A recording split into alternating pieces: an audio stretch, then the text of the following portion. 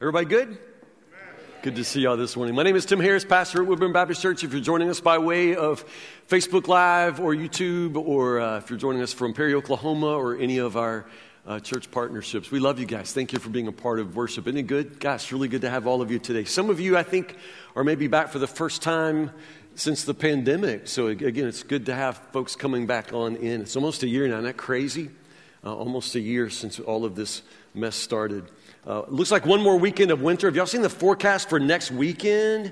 Oh my goodness, I'll be preaching in Long Johns. It's going to be like 9 degrees next Sunday. But then after that, it's spring. I don't care what the groundhog said. Early spring, I'm pretty sure. We had a groundhog in Kentucky at one point. Y'all remember that? It was not long ago, like 2018, we had a groundhog.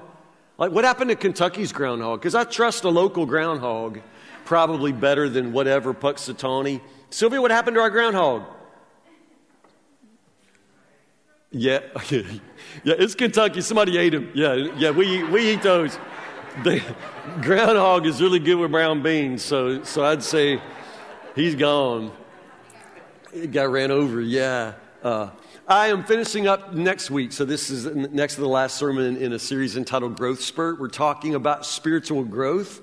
I've already said over and over and over what frustrating year 2020 was for all that seems to have been stolen from us. And I don't want 2021 to be different, but if we're going to have something different, we got to do something different. I know that God wants to bless us in a rich way, and we have to make sure that we're in a place to receive it. So I want to talk about spiritual growth, and we've been doing that for weeks. We've been using an acronym, which is REFLECT, R-E-F-L-E-C-T. Today we're at C, which is Christ-likeness. There shouldn't be a surprise here for you, because I've said from the very beginning that a disciple is simply a person who follows Jesus to become like him, right? So if the goal of discipleship, if the whole point of discipleship is to become like Jesus, it should be no surprise to you that one of the ways that you can measure your own spiritual growth, your spiritual maturity, is the degree to which you are like Jesus, the way in which you walk like Jesus. I'd say it this way. The mature believer imitates Christ in a life of self-denial, sacrifice, servanthood, and sanctity. See how the Baptist preacher, all those are S words. I worked hard on that, you all. Self-denial, sacrifice, servanthood, and sanctity. This may be the word you don't know as well. What's the word sanctity mean? Yeah, holiness, so set apart. So yeah, we're talking about holiness here. So the mature believer intentionally imitates Christ in this life of self-denial and sacrifice and servanthood and holiness. This is what the Christian life is all about. 1 Peter chapter 2, verse 21 is one of the many verses in the New Testament that says this very, very clearly. Christ is your example. He's your pattern. He's your model. He's the one that you're trying to imitate. And you must follow in his steps. 1 Peter chapter 2, verse 21. That verse and several others all through the New Testament emphasize that this is the point. All of your energy is to go toward this, walking after Christ, becoming like Christ. Which brings us to 1 John chapter 2, verses 1 through 6. Of all the passages that talk about this, I think this is one of the clearest. And I want us to dig in right here. 1 John chapter 2, verses 1 through 6. What does it look like to walk as Jesus walked, to live the life that he lived? Let's talk about that. 1 John chapter 2, verse 1. My dear children, I'm writing this to you so that you will not sin. But if anyone does sin, we have an advocate who pleads our case before the Father. He's Jesus Christ, the righteous. He himself is the sacrifice that atones for our sins, and not only our sins, but the sins of the whole world. And we can be sure that we know him if we obey his commandments. If someone claims, I know God, but doesn't obey God's commandments, that person is a liar and is not living in the truth. But those who obey God's word truly show how completely they love him. That is how we know we're living in him. Those who say they live in God should live their lives as Jesus lived. Verse 6, those who say they live in God should walk as Jesus walked, he literally says, or live their lives as Jesus did. We are imitating Christ. Those of you who know me at all, you know I love to dance. I know my Baptist preacher's like, what? I love to dance. I'm not a good dancer. Now, you wish that those things would go together. Like the people who love dancing would actually be good at it. But no, I love it. I'm not good at it. But I love it. I will dance anywhere. I'll drop my own hat to dance at the top of a hat. You know, I love to dance. I'm terrible at it, but you got to understand, I have a tremendous disadvantage because I was born Baptist. And in Baptist families, Baptist churches back in the day, dancing was a sin. Like in the church I grew up in, we talked about it all the time. I mean, dancing was a sin. It's something that a Christian did not do, could not do, would not do. Jesus wouldn't dance. My preacher used to say, a dancing foot and a praying knee can't go together on the same leg. You know, and everybody'd say, amen. I mean, it's like, what? But yeah. So I was always taught that dancing was a sin. Our church was serious about this now. Our pastor preached against sex for fear that it would lead to dancing. I mean, that's how serious we were about dancing. And so here I am, this Baptist kid, you know, with this dancing leg that, you know, that I don't know how to use. And it's way before Footloose, you all. So nobody even knew that it was possible. Now, I'm an old man, so pardon me, young people, for going back in the day. But back in the day, like in the 70s when I was growing up, disco was huge with sinners. You know, like disco was like the thing, and like disco dancing. And there were no discotheques in Woodburn, of course, but still, man, I just thought, man, what even is that? That must be amazing. But I couldn't, ever think about it. But on television in the 70s, they started like having this little 5-minute dance lesson called Disco Break. Like on TV, like I'd be watching Lost in Space, and then boom, it would be Disco Break. And they had these, like this man and woman, their names were, anybody remember this, or am I just old? Seriously, nobody remembers Disco Break? Debbie, thank you. Yeah, Debbie, thank you. So me and Debbie, back in the day, Mama over here, yeah, Disco Break. There was a man and a woman. You remember their names? No. Scott and Jolinda.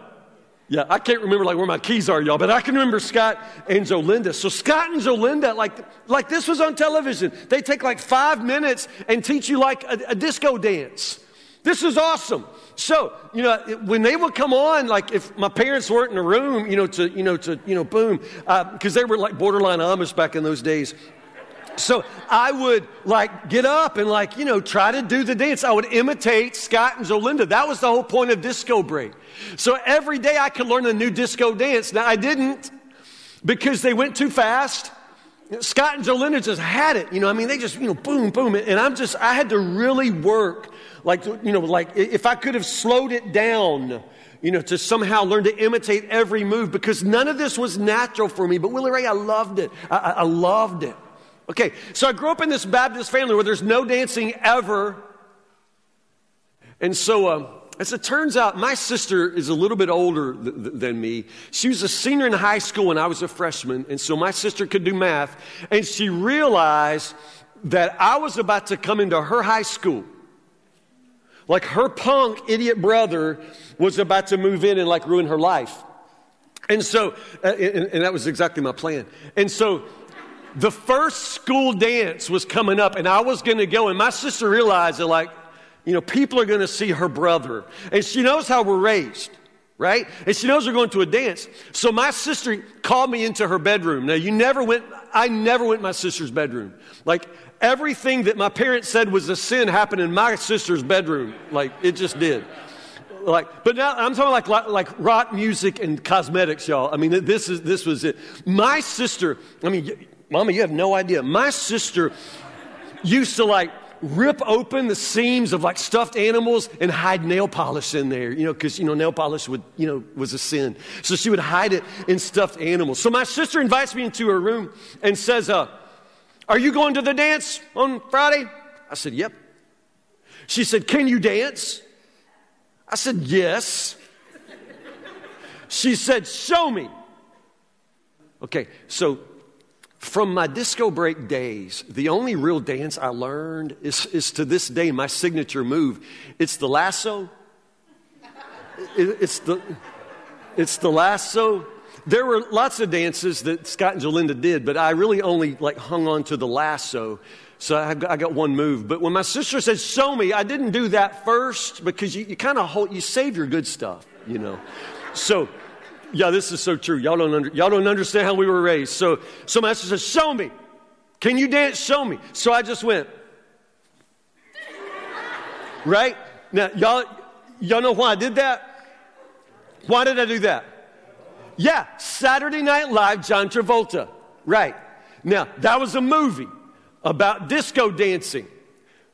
I've never seen it because, that would be an R-rated movie and we didn't go to movies either, right? So I've never seen Saturday Night Fever. To this day, I haven't. Never seen it. Never actually seen John Travolta dance.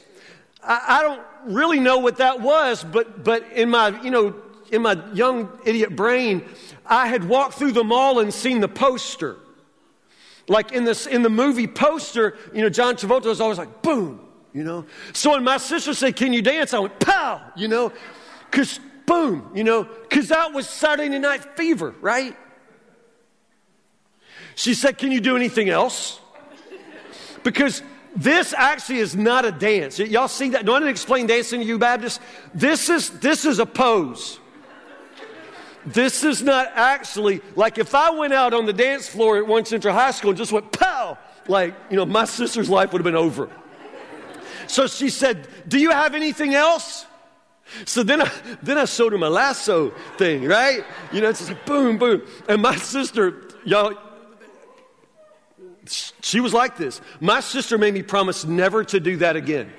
Like, don't ever do that. But see, it's all I knew because all I could do was imitate what I had seen. And I hadn't seen anything. I'd never seen actual humans dance anywhere, ever. One time, Mama fell down the carport steps carrying groceries, and that was kind of rhythmic movement. Boom, boom, boom, but hardly dancing. Like I don't have anything actually to imitate, and this is my struggle, and this is why I want to remind you that the Christian life is about imitation. It's all about imitation. Your life in Christ has one purpose, and that is to become like Christ. Your life itself, the time that Christ gives you, is to be spent with one goal, and that is to become like Jesus. Everything that the Holy Spirit is doing in your life right now and tomorrow and the next day, and Lord willing the next day, all of it has one goal, and that is to help you become like Jesus. That's it, you all. That is everything. That is the secret to life, and that is the purpose of the Christian life. You're imitating Jesus. You're becoming like Jesus. You've got nothing else that takes priority over that. We're imitating Jesus. And that's why John says, in the clearest language possible, those who obey God's word truly show how completely they love him. That is how we know we're living in him. Those who say they live in God should live their lives as Jesus did. Those who say they live in God should live their lives as Jesus did, should walk as Jesus walked. So here's the thing. This is the point. What you're supposed to do is look at your life and make sure it looks like Jesus. Like, period. That's it. Look at your life and make sure it looks like Jesus. This is what the message of 1 John is saying. It is what everything in the Christian life leads you toward. You want to look like Jesus. The life that you live, in the place where you live, in the way that you live it, in all the places you go, the way you talk, the way you walk, the way you handle money, the way you deal with your spouse, all of it has to look like Jesus. This is the Christian life. This isn't the Christian life for like super Christians. This is the ordinary Christian life. This is it. That's it. So, if your aim is to look like Jesus, the question becomes, so what did Jesus look like? What was Jesus like? If my life is to look like his life, then what did his life look like? Y'all remember several years ago, probably back in the 80s, a lot of kids wore bracelets that said WWJD on them. You can still see those sometimes. People still wear them. WWJD. What did WWJD stand for? Yeah, what would Jesus do? This goes back for generations, all the way back to a book called In His Steps, which suggests to a person that one of the things you should do in life, one of the ways you make decisions, is just stop and ask yourself, what would Jesus do? What would Jesus do? Now, I totally agree with that in principle. Because we are supposed to follow in his steps. And we are supposed to walk as Jesus walked. And I am trying to imitate Jesus. But it's just that idea that you could put on a bracelet, or that you could just stop and ask yourself, what would Jesus do? And somehow you're going to know. Now, I don't know you this well, but I don't trust you. I don't trust you like that, and I don't trust myself. I just don't trust that. I don't know that you can just know what Jesus would do just by asking the question into the universe. You know what I'm saying? I'm not so sure that this is how any of that works. Now, the reason I say I don't trust you and don't trust me is I think we have this terrible habit of just sort of imagining Jesus more or less in our image. We recreate him more or less like us, like a better version of us. That's just how we are. So if I ask you to think about Jesus, or what are the things that Jesus would say, or what are the things that Jesus would do, more than likely what you do is just sort of think of all of the wonderful attributes that you aspire to. The things in your life that you think are good, like love and peace and kindness and recycling. You know, you would put all this together and inflate it and project it up into heaven with a halo, and you would sort of start imitating that. But it really becomes something that you've sort of created, something that you've imagined. This is why in your life of following after Jesus, you don't find it that difficult. Because let's be honest, in your mind, as it turns out, Jesus happens to like all the things that you like. And he also happens to be against all the things that you're against. Isn't it amazing how that works? So in the church where I grew up, as long as I didn't dance or smoke, vape, as long as I didn't listen to rock music, as long as I sort of followed all of the rules that our church community had sort of, elevated, as long as I lived within the rules, then I could tell myself that I was following Jesus, that I was living like Jesus. But do you understand how the scriptures have not a word to say about, vaping, dancing, rock music, long hair, and fingernail polish? Do you understand? But do you understand how easy it is? How simply easy it is to sort of recreate Jesus in our image. So following Jesus just simply becomes sort of walking in the very best version of ourselves. So when I say live like Jesus, in your mind, it's just you being the best possible version of you. Like you, if you didn't, say bad words in traffic. You, if you had patience with your children, that sort of thing. You, if you didn't, always, tell, racist jokes. Just you, if we could improve you. But that's not at all how this works. You understand? Jesus didn't die to make you a better version of you. Jesus died to make you to be like him. And what you and I always fail to understand is the distance between me and him. Notice what it says right here. He is the sacrifice for our sins. He is Jesus Christ, the righteous, the only one who is truly righteous. He's Jesus the righteous. I am not righteous. You're not either. Apart from Jesus, I have no righteousness. So you and I, we just underestimate the distance between us and him. We underestimate the difference between, me being the very best person I could be and the righteousness of Christ, which is unattainable to me apart from his grace. Do you understand? And so we have this idea that following Jesus is just us, working on ourselves, taking some attributes from Jesus, his love, his peace, and trying to add that, so improving ourselves. But this isn't how it works, and that's not the point of anything. He didn't die to make you a better version of you. Jesus died to make you to be like him. And so this is why you and I just stepping out going, what would Jesus do? The chances of you're predicting that, I just don't have a lot of confidence in. Because here's the thing, a lot of people don't really know what Jesus would say or do in any situation because they don't really know what Jesus actually said and did. I mean, just honestly, it's kind of like when I was going to dance like John Travolta, but all I'd ever seen was the poster. See, some of you are going to imitate Jesus, but you only come to church on Easter. I mean, or like you saw a picture once in Sunday school of Jesus with children in his lap. So it's in your mind that he's a very nice man who loves children. But you don't really have any idea what actually Jesus said and did. I mean, honestly, if you look at the Scripture, which is the place where you should look, the Scripture gives us the fullest witness to Christ's life that you and I will have. And the thing about it is, nobody could ever predict what Jesus was going to say and do. I mean, the people who knew him really, really well, his followers were always amazed at what he would say and do. He was never predictable. Nobody predicted that he would walk into the temple and turn over all the tables from the money changers. Nobody saw that coming. Nobody saw that coming. When Jesus would preach a sermon, at the end of it, the believers would pick up stones to kill him. I mean, he really rarely preached a sermon that was well received. Nobody necessarily could understand what he would say, and nobody would expect him to say what he said. When the Pharisees brought the woman caught in adultery, nobody thought he would say, I don't condemn you, woman, go and sin no more. I mean, nobody saw grace coming.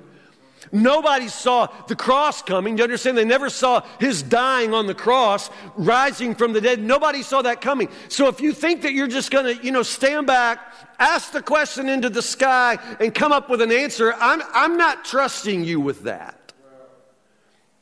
A lot of people don't know what Jesus would say or do because they honestly don't know what Jesus actually said and did. The thing is, Jesus had higher priorities. He had a higher purpose, a higher principles. It's not just that like you and I could think of all the wonderful attributes that make for a good person. Jesus is associated with all of those. Make no mistake. He is love and peace, and patience, and he is kindness, and he's perfect justice. He's all of these things. But he's perfect in all of his ways. He's perfect love. So while you and I can kind of understand love, we don't know perfection, and so we don't understand perfect love. We sure don't understand perfect justice. We don't understand perfection. And Jesus is perfect in all of his ways. And that's why when you and I just started, we just sort of try to imitate some of his patience, a little bit of kindness, a little bit of love. See, that's always doomed to fail for us. We're not going to improve ourselves by picking a few of, Jesus' attributes and trying to practice those. Jesus was beyond just, being a really good example of a good human being. He was literally moved by higher priorities. Jesus said, I have come into the world to do the will of my Father. Period. Come into this world to do the work of my Father. Whatever I see my Father doing, that's what I'm going to do. I mean, single-minded focus. Jesus said, I've come into the world to seek and to save the lost. I mean, purpose. And nothing pulled his eyes away from his purpose. Nothing took his feet off the path to the cross. You understand? He was always driven by higher priorities and deeper principles and the Father's purpose. And these are the kind of qualities that you and I have to imitate. It's a whole lot beyond you just trying not to say bad words. It's an entire recreation, an entire remaking of your heart from the inside out. I know most of you well enough as your pastor to know that a number of you struggle with doubts about your salvation. I have people who come into my office or call me all the time just to say, Pastor Tim, I'm not really always sure that I'm a believer. I'm not sure I'm a Christian. And I'll ask them, is there any time, a moment in your life when you feel like you turned your life over to Christ? The Scripture says, whosoever calls upon the name of the Lord shall be saved. Have you put your faith in Jesus and asked him for the gift of salvation? And, yes, I've done that. I've done that. I asked Jesus into my heart. I was baptized, but I still struggle with doubts. Okay, I don't have an answer that's going to fit everybody, but I just want to call your attention to 1 John. And if you struggle with doubt, 1 John's your book. Go home and read it, and then read it again and read it again and read it again. Because he loves this little phrase, this is how you know. So if you have trouble knowing, if you sometimes doubt, then this is how you know. And John says it all the time. Verse 3, we can be sure we know him. You can be sure. He says it. We can be sure you know him if we obey his commandments.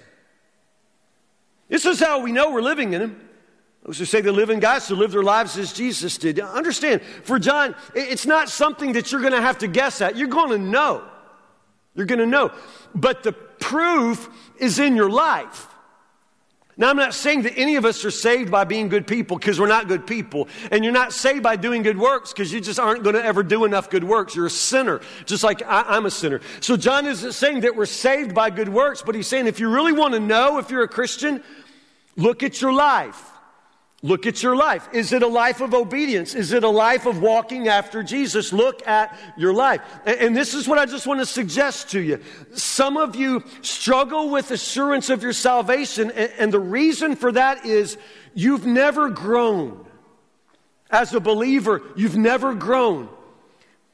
Jesus said to Nicodemus that it's being born again, that you come into the kingdom by being born again. And you're familiar with that language, that it's a new birth. Salvation is a new birth. But the thing is, when you're born, you're supposed to then mature. You're supposed to grow closer to Jesus. You're supposed to know more and become more like him every single day. But a lot of us don't. You just don't. That's not your life. You got saved and you probably got baptized at some point, but then they wiped the water off of your chin and you haven't taken another step toward Jesus. You haven't. You don't read your word. You don't read the Bible. Unless somebody's reading it to you, you're not getting it. You've really never figured prayer out. And I'm just telling you, the Christian life is a life of maturing into a grown-up believer, a mature believer. It's not about staying a spiritual baby your whole life. Understand what I'm saying? I don't want to sound ugly. I want to tell you something really true. You're supposed to grow. You have to grow.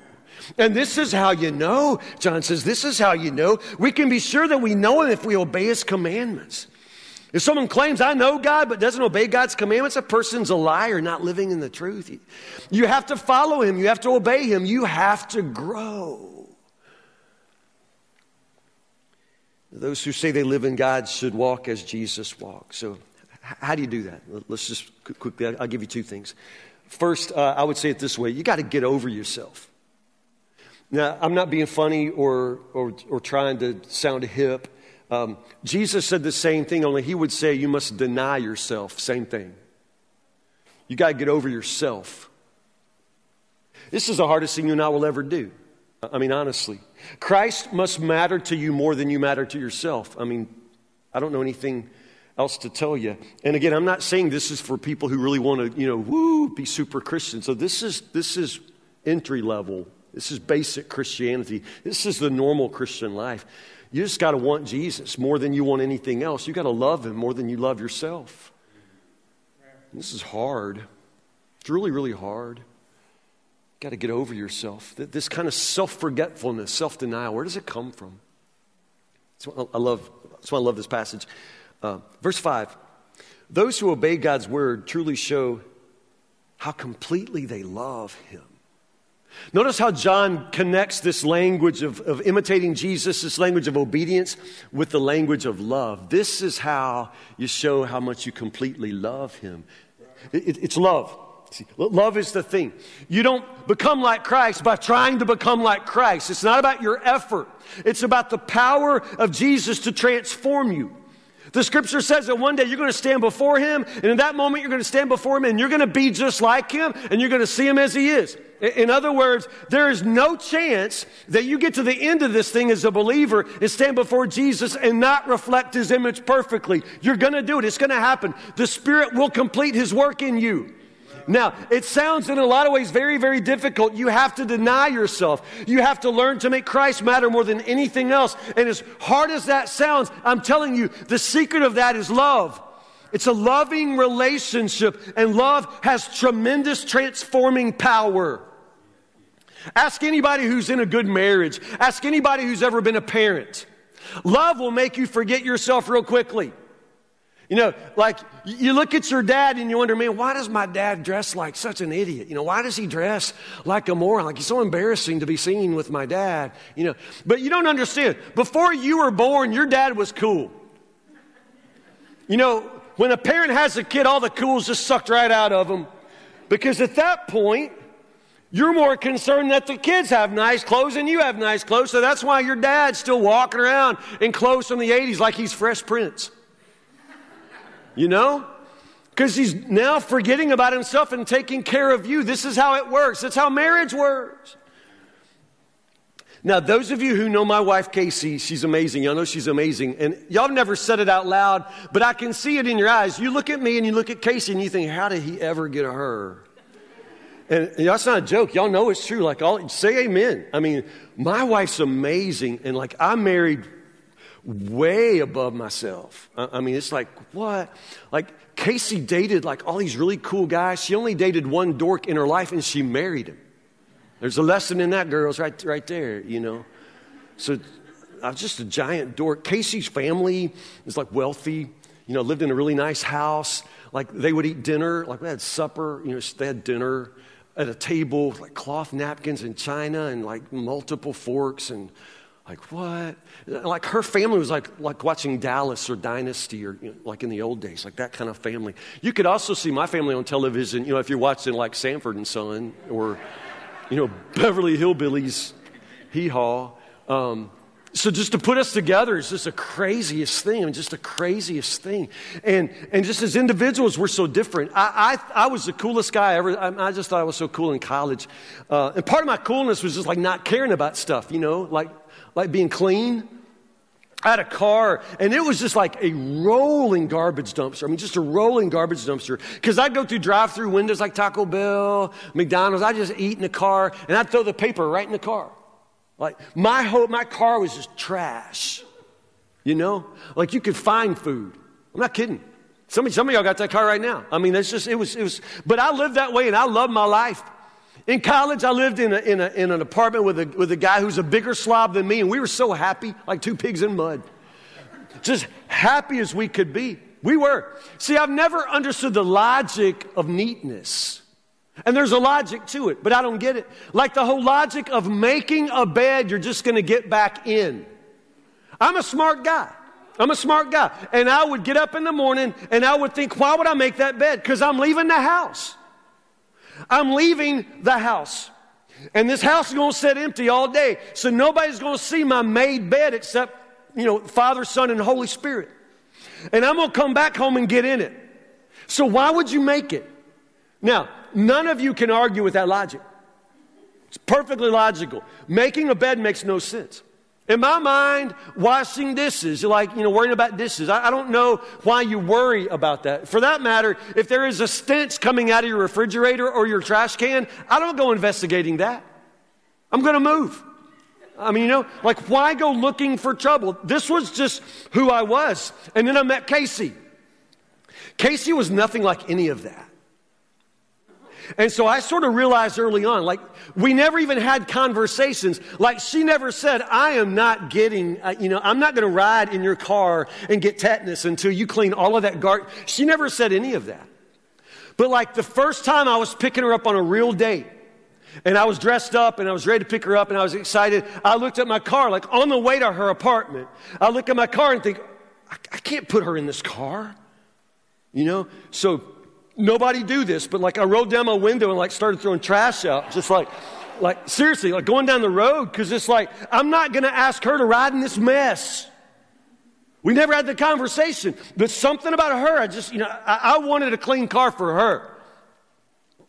Making the bed, y'all, like it doesn't make any sense to me, but I got married and then I learned some things you don't know without love. So 32 years later, I make the bed most every morning. I make it. I make it. Like in college, I had one pillow. It was yellow and hard. But now, like with Casey, we got like pillows, like Joanna Gaines. Like we got all these throw pillows, like 100 pillows, Willie Ray, on our beds, like 100 pillows. But every morning, y'all, I get up, I make that bed, I smooth it out. I put all 100 pillows up there like Joanna Gaines, and I Febreze the whole thing. I'm Febrezing, y'all. You know why I'm doing this? Because guys, listen to me. You want your wife to want to get back in that bed with you. I want my wife to love that bed and love me in it. You with me? I want this. And there's not a woman alive who walks by a bed that's like a crack house and thinks, man, I can't wait to get in that thing, you know? So I make the bet. You just learn this stuff because love will lead you to live in a higher existence. Like the whole, cap on the toothpaste thing. I thought caps on toothpaste was stupid too. You don't need a cap on toothpaste. It only comes out when you squeeze it. So but Casey was a cap on toothpaste person, so I become all of this. Okay, here's the test. Occasionally, Casey will leave home for work. She'll leave town for like a week. And you know what? I'm thinking to myself, this is going to be a good week. I can just go through drive-thrus and trash up my car. I can let the bed just lay there like a crack house. I can just let it just all sheets lay out all over the place. I don't have to put the cap on the toothpaste. I don't have to wash the dish. I can trim my beard and let the whiskers just lay all over the bathroom. But you know what? After 32 years, I can't live like that, y'all. I can't live that way. If she's not there, I want that bed made. Where are y'all raised in a barn? I'm not gonna not have my bed made. And man, I'm like one of those people now that wants to roll the toothpaste from the bottom of like one of those clamps, and the cap is on there. Man, I tell you, I'm Febreze. I'd Febreze you if you get close to me. Do you understand? Not one time did we have a conversation about how I got to clean up my, nasty self to live in a house with her, But love has this transforming power, And being exposed to a different way of living and just being loved very well by a wonderful woman, I've been lifted to a higher plane of existence. You know what I mean by that? And that's what Jesus does. That's why the scripture says, those who obey God's word truly show how much they love him. It's about love. I don't follow God and try to keep the rules out of fear. I love him. I just love Jesus. I don't know how to say it any other way. I just love Jesus. And after what he's done for me, after all he's done for me, I'm not going to ask him to come down and bless this mess of my life. I want to align everything in my life with everything that's right about him. I want everything about him in me, but because I love him. It's love, you all. It's just a relationship of love. That's why John connects it with love. Those who obey him, they show how completely they love him. It's love. One more thing. You got to get over yourself and you got to give it all. You got to give it all. That's the thing. Some of us we want to follow Jesus, but we want to surrender the parts of ourselves that we're ready to give up, but then we like to keep things back for ourselves. And it doesn't work that way. You can't do that. You can't follow two paths and follow Jesus. You can follow Jesus or not, but you can't do it on your own terms. You give it all. Christ brings you new life, but not until you die to the life in the world as you have known it. Paul says, I've been crucified with Christ. Nevertheless, I live yet not I, but Christ lives in me. And the life which I live in the flesh, I live by faith in the Son of God who loves me and gave himself up for me. It's Christ who lives in me. But understand, all of that comes after a death, a crucifixion, my death. It's the most radical language possible, death, to describe the most radical kind of commitment. You got to give it all to him. Remember, he's the one who is the sacrifice. It's not that he sacrificed. He is the sacrifice that atones for your sins. He gave it all. So when Jesus would call his followers in his life, he would ask them to take up a cross and follow him. Now, we're used to that language because we know how Jesus died on the cross. But have you ever stopped to wonder what that language would have meant for people who'd never been to an Easter pageant? Like nobody had ever seen a picture of Jesus on the cross. In those days, nobody anticipated that Jesus would die on a cross. When Jesus told people to pick up a cross and follow him, they knew what crosses were and they knew what crosses were for. The Roman Empire perfected crucifixion as the most brutal means of public execution. It was public.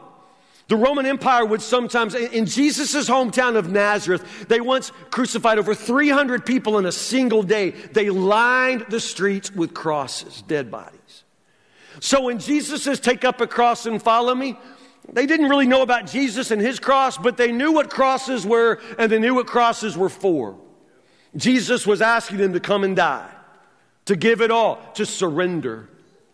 That's why you can't say that you're going to follow Jesus, but then you're still going to do things your way. That's why you can't say, I'm going to follow Jesus, but I'm still going to sleep with every girl in town, or I'm going to follow Jesus and live with my boyfriend. I'm going to follow Jesus and I'm going to get drunk on Fridays. None of this works that way. You give him everything. He's Lord of everything. You die to yourself.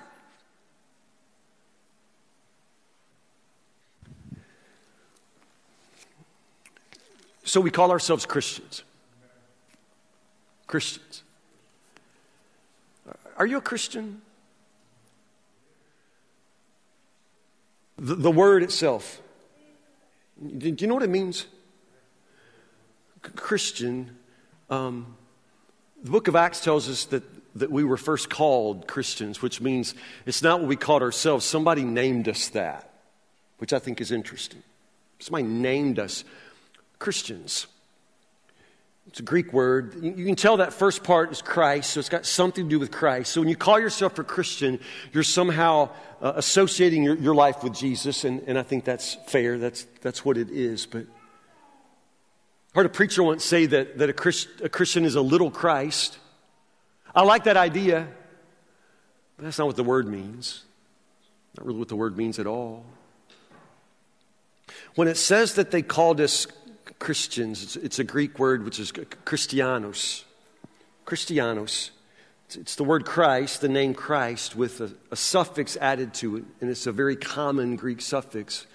When you add that suffix to a word, it changes the meaning of the word to talk about belonging. It changes the meaning of the word so that you can talk about ownership.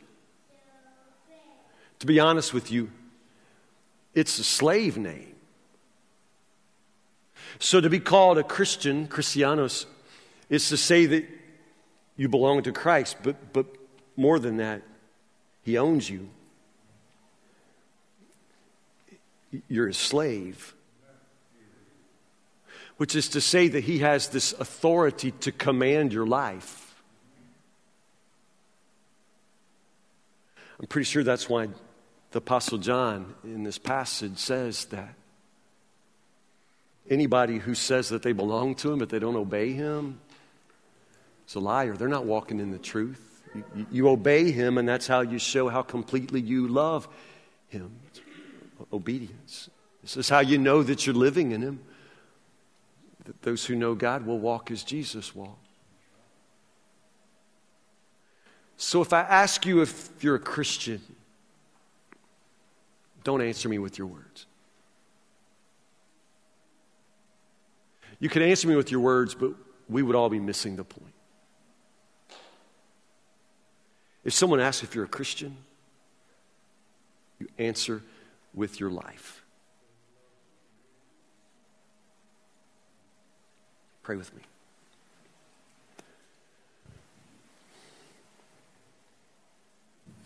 Jesus, we are Christians, which is to say that we belong to you, and we love belonging to you. You own us. You have bought us with a price, the price of the blood of Jesus, the price of your own life, Lord Jesus. We are delighted that you own us, that we are your servants, Lord, that you have the power to command our lives, Lord, that your Holy Spirit is at work within us to transform us so that we can be just like you, Lord. We love all of this. We want all of this, but Lord, there's this part of us that continues to resist, this part of us that continues to love ourselves, to love our sin. We love this world, Lord, and we sometimes just love other things much more than we love you.